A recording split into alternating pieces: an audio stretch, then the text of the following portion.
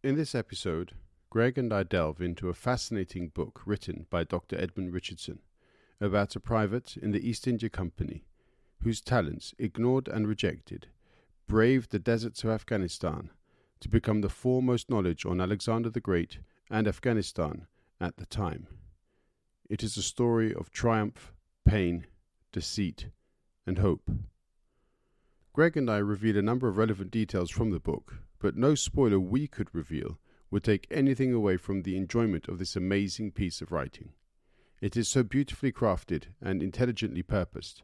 The depth of research and character building really needs to be savoured directly, and we hope you do so. Thank you, Greg, for your time. Enjoy. The podcast from Joanne and Mike I think it's really cool, and that is what I wanted to say. Two and a mic. Two and a mic. Two and a mic.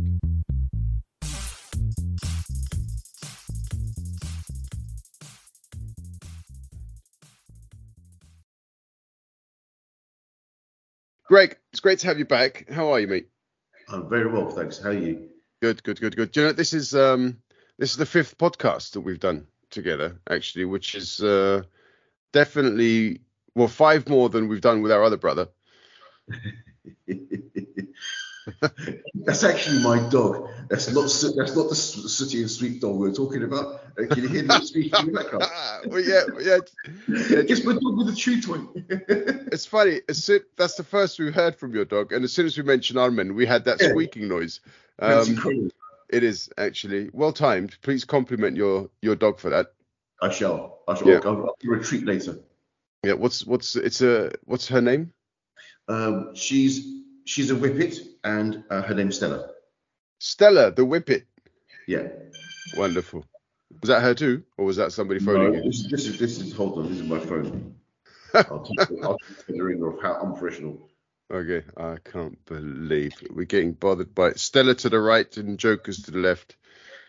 Here I am. Anyway, okay, good. So today we're going to talk about Alexandria, the Lost City by Dr. Edmund Richardson. And so the reason why, the reason why will become apparent in a moment. But so I heard this first on the History Extra podcast from the BBC, and they'd actually invited Edmund Richardson on to talk about his book. He's a professor of history, I believe. And I was fascinated by the story, even though I'm not really one of those who goes crazy about treasure hunts and finding hidden treasure and blah, blah, blah. I couldn't really, I mean, I like Indiana Jones and all that, but I don't go in for the value. I prefer the sense of adventure element to it. But there were certain elements to this book which really interested me. As you know, I'm very much into colonialism, the history of it, because I think people don't recognize enough just how bad it was. So any kind of reference to that, the East India Company, immediately my ears, my substantial ears, as you've often pointed out in the past, prick up, and I had to then pursue that, and so I did so, and I was amazed as I sort of went through the book, and that's the why I recommended it for our podcast. If you had to come up with a kind of an introduction, like a general but simple introduction, where would you start? I mean, I think it's a book on a couple of, at least on two or three different levels. But it's a book about a man who absconds from the army and his adventures. But it's also a book about Afghanistan and lessons never learned. and it's also a book about the East India Company and just corruption, and what just devilment they brought upon the world. in the name of achieving profit. And I found it a fascinating book, I have to say. Yeah, and the research. I mean, okay, Edmund Richardson is a history professor, so therefore there should be no doubt as to how much research must have gone into this. But it is fascinating because his subject matter is this individual, this Charles Masson. The area is India, Afghanistan. But on top of that, he goes into so much detail. He talks about Armenia. He talks about Iran. He talks about historical characters. This horrible Italian colonel, Paolo Avitabile, as in the kind of variety that he brings in to this story makes it so complete in many ways. He talks about ancient Greek philosophers because of how they rejected Alexander. They said he wasn't a Greek, he's just a Macedonian, and these are things which when people now come to read it, they would consider that to be quite surprising, because now everyone wants to claim Alexander for their own, don't they? In many ways. So it's really interesting hearing this completely different insight into what was.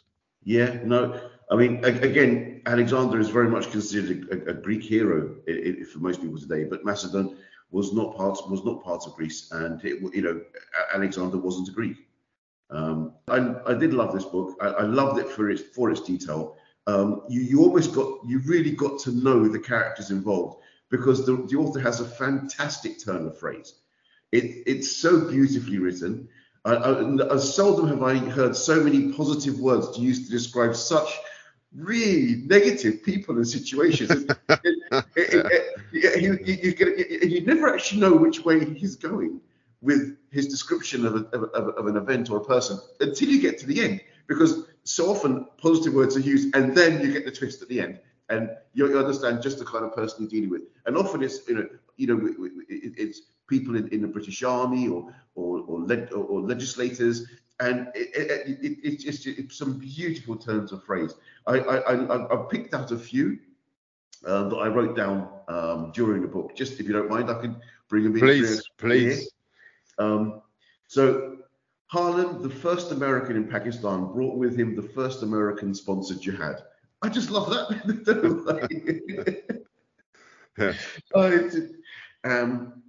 Burns was charming and ferociously optimistic. He had the energy and enthusiasm of a puppy.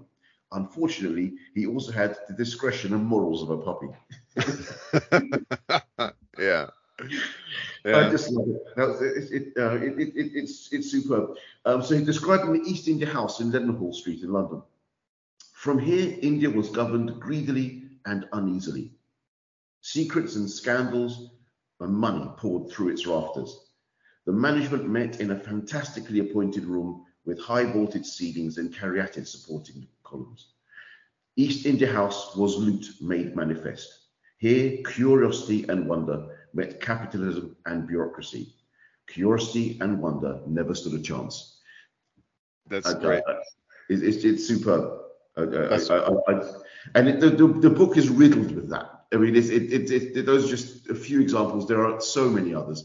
I loved it for that, because whenever a new character was introduced, that's the way he would introduce them. And so often he'd almost boil their personality and existence down to a few sentences, which really gave you a kind of flavour of the person you're dealing with. And then in the story, what they went on to do would be very much explained by that kind of explanation in the way he brought them in. I love that. Yeah, there's an element of a sort of Shakespearean element to it as well. I mean, when I read some of this, I thought to myself, for he is an honourable man. And I thought, okay, yeah, cool. You see that, the way these people are being described. Okay, honourable is one thing, but what they do is, well, the reputation doesn't necessarily match the actions of these people, does it? No. I mean, I think that he's being is a very deliberate device he's using to show how in history someone may well have been written and shown to us all as being an honourable man, indeed doing his job for the East India Company or the army. And yet, because history is written as we know by the winners, it may not accurately describe that person or the things that they did. Whereas if you were either in Afghanistan or India at the time, or indeed if you have papers which were set down by those who were, you may find out exactly, or certainly more closely, the character of people who were being discussed. This is the thing. We don't really know so much of what happened in India and Afghanistan and that area, especially under the East India Company. And this really starts to throw a light over that. And it's so fascinating to know how business was conducted in those days. And unfortunately, how little has been learned and how business is not really conducted that much better today in certain areas of the world. It's certainly in terms of diplomacy and putting forward national interest in order to get what you want done, whether it's because you want oil rights or just because you want to have influence or even just money, as straightforward as that. Or even not even national interest. The East India Company essentially was there for its own shareholders, and the nation be damned. If I'm not mistaken, at some point in the 18th century, when Britain was looking to finance its wars in Europe, it borrowed £1 million from the East India Company. In return, the East India Company was given royal license to do whatever it pleased in India for 20 odd years. But this isn't for a donation to the nation's purse. It was a loan. So not only did they have that royal, as it were, monopoly on whatever they wanted to do in India, but they were going to get that money back anyway. So it kind of makes you wonder who involved in that decision-making process was also actually a shareholder, because let's face it, you're getting that kind of monopoly for nothing, really. Yeah, no, and again, I mean, these scenarios are played out through history and they go on today. If you look, we're still talking about contracts which were awarded by the government. Let's take it to more modern history. During the COVID crisis, they had contracts given out left, right, and centre to people who were either related to or friends of people in government. And there are so many questions. And that's just one instance, but it goes on. It goes on today, and it's a level of corruption which should not exist, but we all know it does. Yeah, definitely. So once again, this refers back to, as you said, lessons not learned from history. It was also interesting that the quotations that you used, because I'd also noted this East India House was a loot made manifest. That will stay with me as the kind of building block for any future podcast or workshop that I may do, which pertains to colonialism and liberalism, neoliberalism, because these are essentially the principles behind how and why people are motivated to do the things that they do. But I mean, that's far too personalized. Let's go back a bit, because also what you said before, this is a book about a book as well, but about the preparation of a book, and it involves so many stories and also misrepresentation. Charles Masson, he was a deserter. I mean, you said he absconded, but he was a deserter. He had, and the East India Company never forgot a deserter. They would find you and they would kill you. In the book, also Edmund Richardson talks about how all of a sudden back in Britain, people were getting worried about, what is the East India Company doing? They are murdering the indigenous people of India. They are treating them really badly. There were rumors of how people were being fired from Cannon and so on. And the East India Company responded, absolutely not, categorically, this never happens, and so on and so forth. And then what would they do was they would line people up, Indians, in front of a cannon and fire a cannon, essentially beheading a certain number of people. And this was done to the amusement of the leaders of the East India Company in India. Yes. No, I remember that passage near the beginning of the book, and his description again was beautiful. And he mentions about the carrion birds who were circling, following the party which were going to conduct this horrific execution, and the carrion birds would follow the party, flying around, because as the person was blown into pieces, they would catch the parts of the meat before it hit the ground. Yeah. Horrific, but so graphically described. Yep. And also it's an important lesson for us to learn when we talk about misinformation, when we talk about propaganda. These are, if not the beginnings, but these are the masterful developments of that particular method of waging war, of pursuing foreign policy interests. Yes. And what I have to also state, in my opinion, is we haven't changed our fundamental racist opinions, in my opinion, because over centuries, Europeans have been taught, they have received information back from these colonial areas saying, the people here are savages, they are barbarians, they are brutes, they can't read and write, they are this, that, and the other. The reality, though, is the absolute opposite. The brute, savage barbarians were the colonial aggressors. Yes. The others had culture. The others had their languages. Of course they did. They had their centers of learning and education. It's just that the people who went out there didn't give a shit.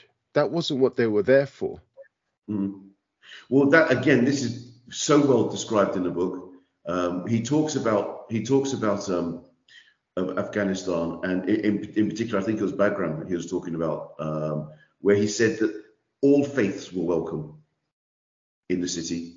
They had mosques and they had churches. It was Kabul. It was Kabul. Yeah, I was thinking, was it? I was wondering whether it was Kabul or about. But he was describing it as saying that they had all different faiths, all were welcome, and the leaders did not tolerate any kind of violence between, using faith as an excuse. It was everything was done in a fair way until the Europeans went there. Funnily enough, right? I mean, Again, these are not things that we we like to talk about, but it seems that.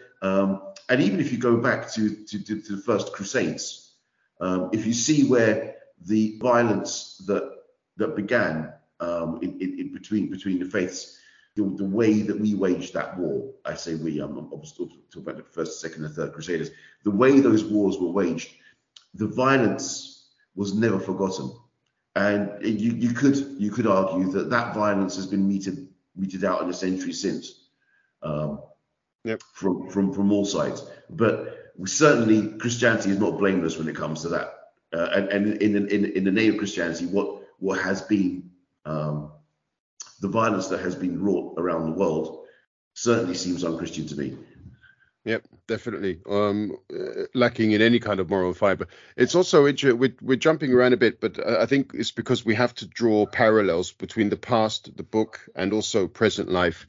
If you look at some laws which are being entertained in the USA, and I'm talking about the Woke Act or Unwoke or whatever they wish to call it, where they want to remove certain subjects from colleges, universities, schools, because they don't want to teach people about divisive topics. They don't want this to be included. They don't want any particular race, as it were, or demographic to feel guilty for past crimes. They don't want any kind of responsibility to be accepted. This is because they are aware of the horrors of those actions of the past, and they don't want to teach them. What is interesting for me, whenever I speak to people in in mainland Europe where I live, whenever I speak to people from India, I spoke with a gentleman 3 or 4 weeks ago at a bar, um, and I talked about this. I brought up the topic as well, and he was also surprised to know that in my education, and I'd like to hear what yours was like as well. Um, in my school, they never taught us about the horrors of colonialization. They never taught us about the horrors of the East India Company. They talked about the slave trade, but only it was quite vague It was where it removed. began. It was They, removed. It was removed in time and history. It was, pardon the term, a whitewash of the slave trade and what it was for. Of course, that's a whole other topic, if you like, and we could probably do a whole series of podcasts on that. But I have to say that I agree with you when we were taught history. Of course, we went to the same school, but when we were taught history, I remember it was we touched on the Tudors. We did some very small amount on the Victorians, but it was mainly about how London got its water system, and then we did medicine through time. oh, and there's a parallel there, because we learn about Robert Koch's germ theory of disease and we learn about Louis Pasteur's pasteurization technique, but they never tell us that Robert Koch killed hundreds of Africans in testing, some of his theories. That is that's never taught. And in fact, when you go to look online to find out more things about this, it's very hard to find references towards Robert Koch's past. I didn't know that, for example, about what. So, can you expand on that a little for me? Yeah, basically, he went out there because he had certain theories about how to look for, obviously, germs, but at the same time also testing medicines for how to counteract some of these diseases. And he would essentially test these humans in villages in Africa would be his testing bed, basically. And a lot of them died as a result. So when during the pandemic, and I'm not only saying this is the only reason, because after the Second World War in the USA, for example, a lot of black women went in for medical procedures and had certain parts of their body removed so that they couldn't have children, completely without their knowledge. So when during the pandemic, there are some communities that do not trust medicine, there's a bloody good reason for that. And there's a very long history for that too. And so, when people want to consider why there are certain beliefs that exist today, those beliefs were not created from nothing. They stem from a very clear, unfortunate historical precedent, which is that essentially white Europeans would go into these areas, as we are talking about in this case with the East India Company, and immediately consider themselves superior, not just ability-wise, but having greater value than these other human beings that they visited. No, I agree entirely. I mean, clearly you've done a lot more reading around those specific areas than those details I'm not aware of, but nothing surprises me nowadays. Unfortunately, the more you read, the more history you get your hands on, and the more particular professors obviously know what they're talking about. The more of their books you actually pick up and read about things you thought you already knew about, the more you understand that really what is handed down to us are fables, a little more than fables. And we're expected just not to ask any questions and go away and toe the line. On that note, even some of our most famous archaeologists did not come away unscathed from this book. Do you? That was brilliant. Yeah. Please feel free to. Yeah. So probably the most famous of all is Heinrich Schliemann, who as we know discovered Troy. And I love the way he described. He says of Schliemann, nowadays historians are divided between those who think he was a liar and those who think he was a pathological liar. He swindled the Rothschilds with dodgy shipments of gold dust. He wrote a horrifying account of surviving the San Francisco fire of 1881, despite being nowhere near San Francisco at the time. When he found a cache of treasure in Troy, he dubbed them Priam's treasure. They were nothing to do with Priam at all. Schliemann was not a subtle excavator. He favored dynamite. I love that. So apparently he thought that to get to Troy, you had to get to the very, very lowest level of the Trojan site. But in fact, he overshot by almost 1,000 years. So he said, today Schliemann is celebrated for discovering Troy. He actually destroyed it. Yeah. Because you talk about a man that there are statues of everywhere, including in Greece. There's a statue of him near the Parthenon building, because he's so well revered worldwide. This huge figure in his history and archaeology, and yet he just blew stuff up. It's incredible. But there was another archaeologist, I think a British guy that he referred to. I was getting to that. Arthur Evans. Okay, sorry. Yes. He was talking about the Palace of Knossos, which I've been to, and like everyone else, you read the blurb on the side. It tells you how great they were. But the professor here goes on to tell you that not much remains of the actual site of Knossos because of the way Evans and his team went about things. And I love this turn. He said to the phrase, Evans's men worked in two shifts. One was for finding the antiquities, the other was for copying them. So basically, they used to turn out huge numbers of artifacts because they'd make them and then dip them in acid for a certain amount of time to make them look old and weathered, and they'd get away with selling them. And this was discovered. I mean, Evans, I think, was arrested because one of the workers on his deathbed, yes, he confessed to, go there, look at all the tools. You can see everything there. That's true. Again, I love that. So the unmasking the magician, as it were. Yeah. But this attests to the level of research Edmund has amassed over the years.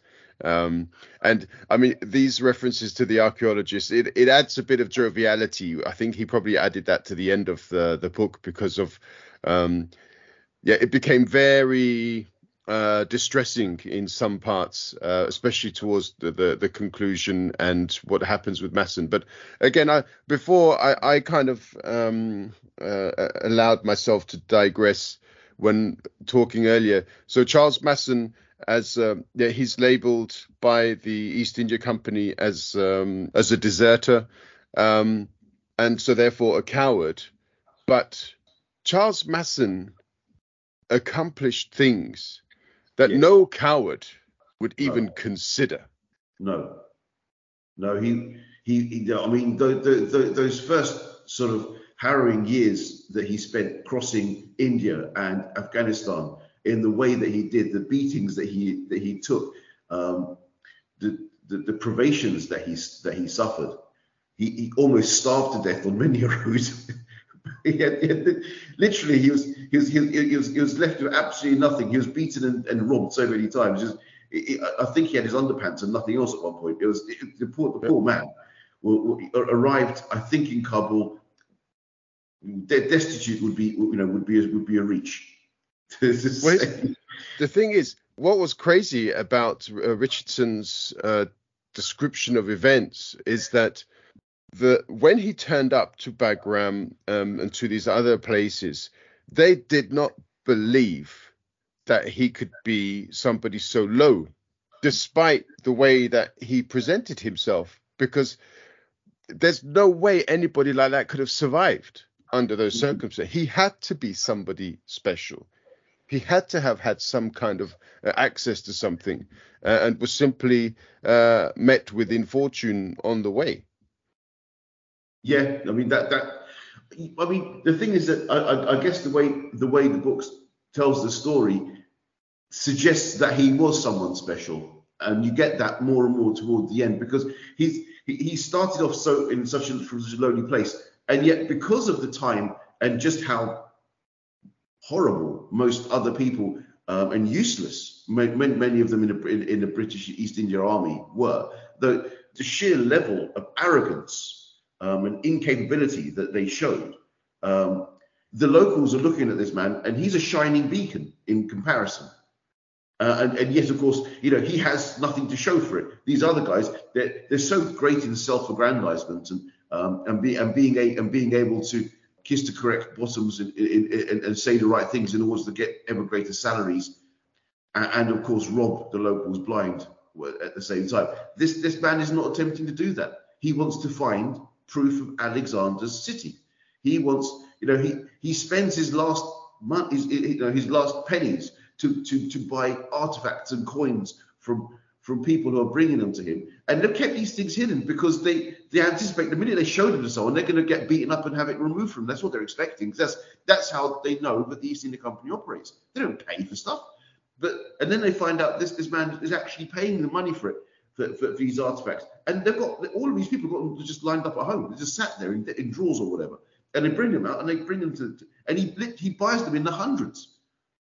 He forms a huge collection of artifacts of what would have been an Alexandria, somewhere near background. Well, I believe it still remains a little bit of a mystery as to exactly where. Yep, Alexandria beneath the mountains. Indeed. Yeah, and in fact, as you allude to as well, I'm not sure if I have, because I was listening to the audiobook twice, which is actually narrated by Edmund Richardson himself. I've made a note of this line. I'm not sure exactly how much of it is verbatim, as it were, but ineffective, pumped up jackanapes are made regional or city governors who know nothing of diplomacy, culture, decision making, or respect. I think that's far too brutal a sentence, and so therefore probably I added that were my reflections on what was explained in the book itself. But that's basically exactly what you're saying. People of position, of influence in British society would send their nephews or their kids or people that they liked, as it were, paid for some kind of commission. They would then become some kind of high-level operative in the East India Company. And the East India Company, to be honest, they didn't give a damn if these people survived or not. They were sent to some kind of area to represent the organization. And if they did well, wonderful. If they didn't, it's okay. They got the guy's commission. Yes. Yeah, it was hardly what you'd call a fair system. But it's not very different to the Roman system of governorships. Again, you are either a friend of, or you paid money into the treasury to someone who you knew, and they would arrange for you to have the right posting. And the idea was that you might pay a certain amount to get a posting, but the really good postings could make you extremely wealthy, because as you're collecting taxes, it's accepted you'll be pocketing a good number yourself. And I guess this system was based very much on that. Yeah, I think so. It's just what is particularly unfortunate is the long-lasting diplomatic damage that ensued as a result of the incapabilities that these people so often carried with them. If you go to a country or a city and you have zero respect for the people, it's very hard to develop a meaningful relationship with them. Yes. And again, in the book, he describes where Masson is trying to plead with a particular army officer or governor to say, look, if you just speak to them, they will hand you their country. You do not need to wage this war. And of course, they don't listen. They go ahead and wage the war, and of course, it ends up with their ass being handed back to them. But they were more than willing to listen and have an active part in helping the East India Company actually attain their desires. But they weren't interested in that because it had to be attained through warfare for them. Because otherwise, I guess their name doesn't get set out in lights in London if they just had a meeting and something was handed to them like that. Whereas if they win a military campaign, it does wonders for their reputation and name. Yeah, indeed. And there's one quotation from such an individual: "Might is right." Yeah. that was very much their privileged, arrogant approach to any kind of dispute or challenge. Absolutely. Yeah. It doesn't end well. No. Yeah. No. For On top, anyone who hasn't seen carrying up the Khyber. Mhm. Yeah, indeed. And I think it's in the Khyber Pass, as it were, where this Italian colonel has established himself as just a horrific character. If anybody wants a definition of barbarism, then they should look up the name of Paolo Avitabile. He's a horrific character. I have heard also or read about stories of British mercenary leaders who went to Italy and also conducted wars for the Florentines, and they also committed barbaric acts in Italy too. And these are characters pretty much lost to history nowadays, but they did certain things in certain regions which have allowed reputations of nations to develop. Yeah, Paolo Avitabile is one such individual.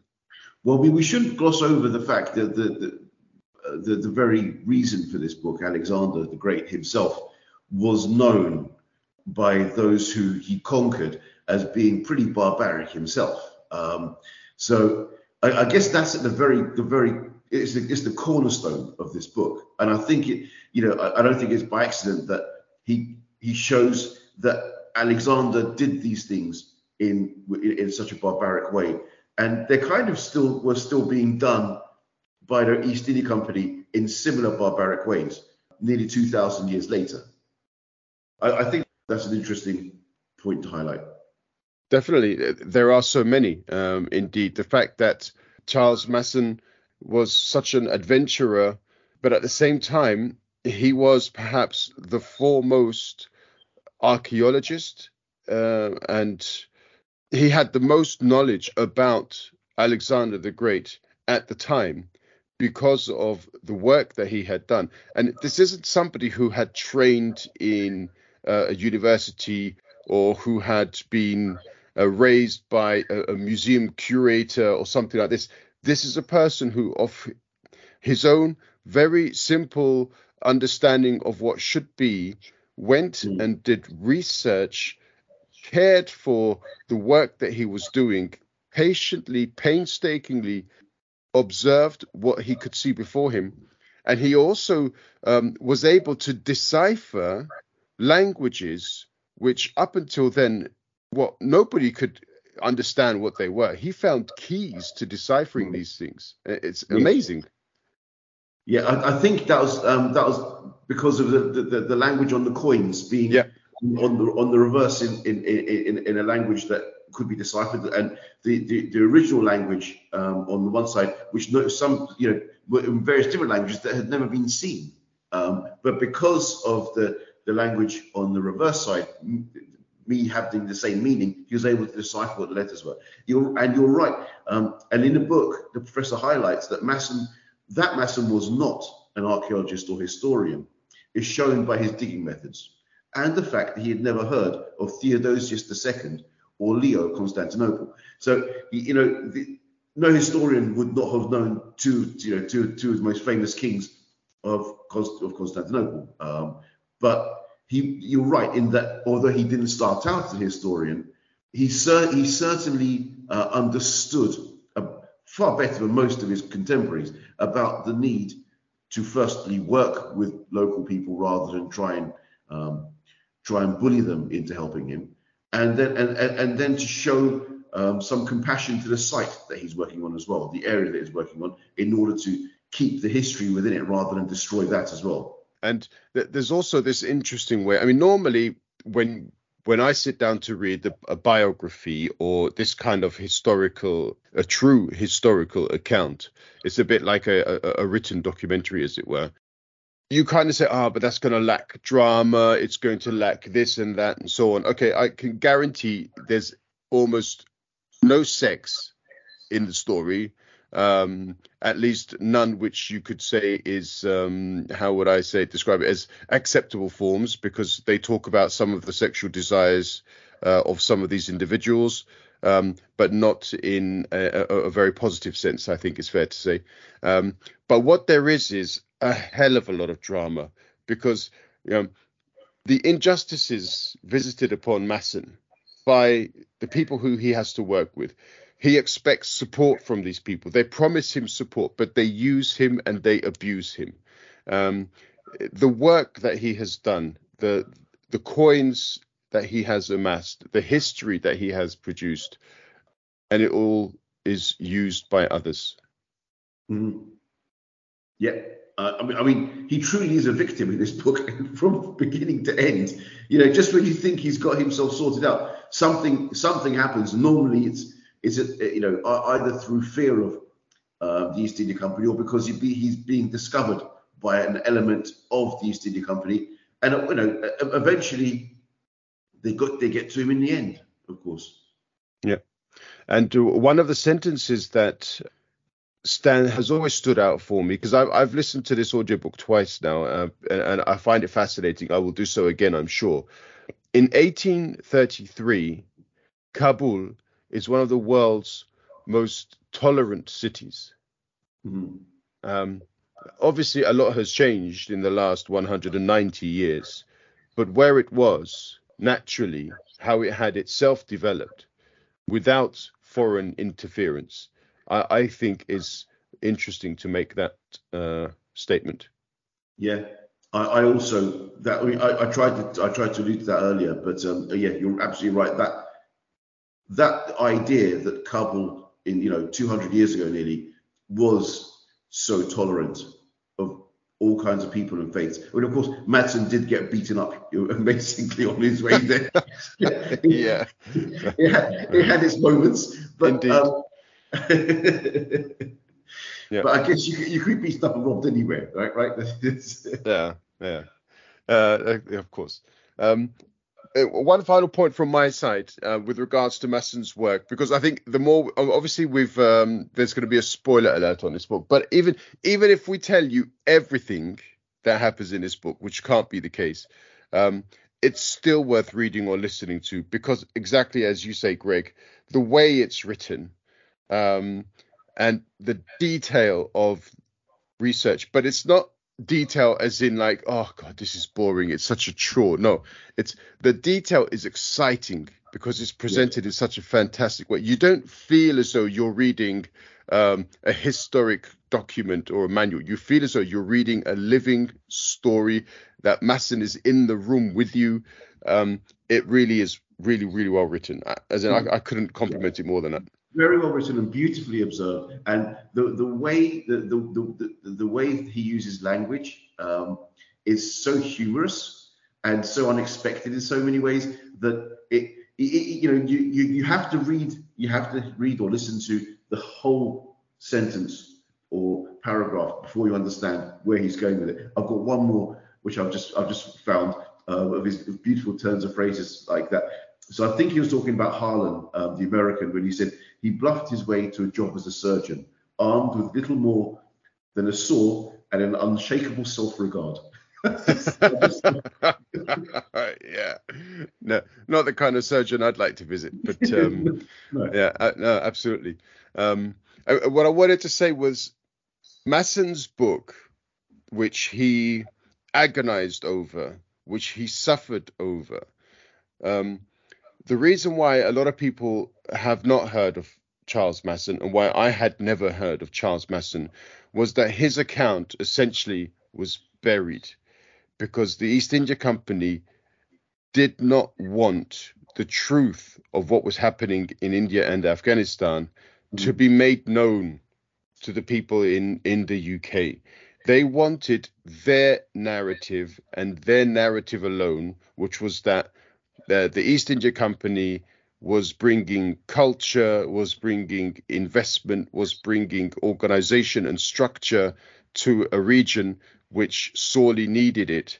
And what I find amazing is that this belief still exists, that we gave them What they needed, they should be happy with what we Absolutely. did. And people still say this, and are so short-sighted as to what happened. And recently, in the last few weeks in the USA, there have been Republican politicians that have come out and tried to say there was a positive side to slavery. And I find myself, what absolute bullshit. And and so there are parallels also in this kind of story, isn't there? What the positive side to slavery is? What exactly? The slavers in Africa who they were paying? Where is the positive side to slavery? I'm sorry, that's not even an argument. No, that's just someone being an idiot. Yeah, absolutely. Okay, so we've more or less provided conclusions, but I've asked you in the past if you were going to recommend this to somebody who likes history, what would you say? How would you motivate them to read this book? I would call this book an eye opener to a portion of history that has been glossed over and hidden from us for 200 years. If you like, it's as close an account of the true story of what was happening within the East India Company with regards to India and Afghanistan at the time. And it's written and observed so beautifully that it feels and reads almost like a novel when it isn't one. And you actually get to know the protagonists in a way that you would in a novel because of the way they're described. And so you take an interest in their story rather than it just being a piece of literature that describes what happened in history. It's much more than that because of the way it's written. Yep. And I would also say for lovers of ancient history, there is a lot of information about Alexander. Absolutely. And also about Persian dynasties. I think there's also an element which talks about Genghis Khan. So there's a lot of fantastic history from the ancient period also to be appreciated in this book. Yeah, I'm with you completely. I couldn't recommend it enough, to be honest. Yeah, we're 100% in agreement on this. Yeah. So you also listened to the audio book. Just quickly then. When I first listened to it, I thought to myself, oh God, that is such a delicate voice. Yes. How on earth? Because normally you get these, when you listen to audiobooks, you get this very gruff, and he took out his, I don't know what, and did this and did that with XR, blah, blah, blah. And this is completely different. But in the same way that his language was or is delicately aggressive, his voice is softly strong, isn't it? For the same reasons. I agree. And when I first listened to it, I actually found the voice a little difficult to get on with at the very beginning. So, and I think it took me a couple of chapters but I think he's the ideal person to read the book, specifically because he's the one that's written it, and he knows the words that he's describing. He knows what he meant to say, so he delivers the lines beautifully. But it's not very easy to get that from very off. So I would ask anyone, I'll urge them if they're doing the audiobook, give it time, because as you say, Zach, it's not the normal voice you'd expect to hear on an audiobook. It's very much more subtle. Yeah. But as you say, exactly, beautifully read. And the intonations, the humor is so expertly delivered as a result. I think so. Yeah. I think it'd be difficult for someone else, especially the gruff voice. It wouldn't work. The level of humor that we've been discussing and describing here is because it's read by him, and they're his words. I think that comes across in the reading. Yeah. And also we were talking a bit earlier with regards to audiobooks and so on. I find once you can overcome the fact that you're not turning a page or flicking a screen here, left to right, and so on. Once you overcome that and you allow your ears to be the input device rather than your eyes, there is an extra dynamic that emerges, because it's no longer simply a question of the book and I. It is the book being presented by a third person and I. And so therefore, I feel there's something more to it. There's an additional interpretation, an additional voice automatically, which I find very, very interesting. I really like it. Mm-hmm. I never used to listen to audiobooks. It's something I've started doing in the last couple of years, and I actually really enjoy it now. As I mentioned to you earlier, before we started recording, I actually normally have 1 or 2 books on the go at any one time and an audiobook now. I enjoy the various medium, but audiobooks have definitely become a very good delivery method for me to accept, especially if I'm doing something where I may not have the ability to use my hands or sit down and read. You can pop on a set of headphones and off you go, and you can listen to an audiobook for an hour and and get on with other things. Yeah, absolutely. That's the only way that I can do it, in a sense that I would not be able to read as much as I do were they not delivered with audiobooks. I can listen now. I think I listen to about 2, sometimes 3 audiobooks a week, depending on the length, obviously, of the audiobook.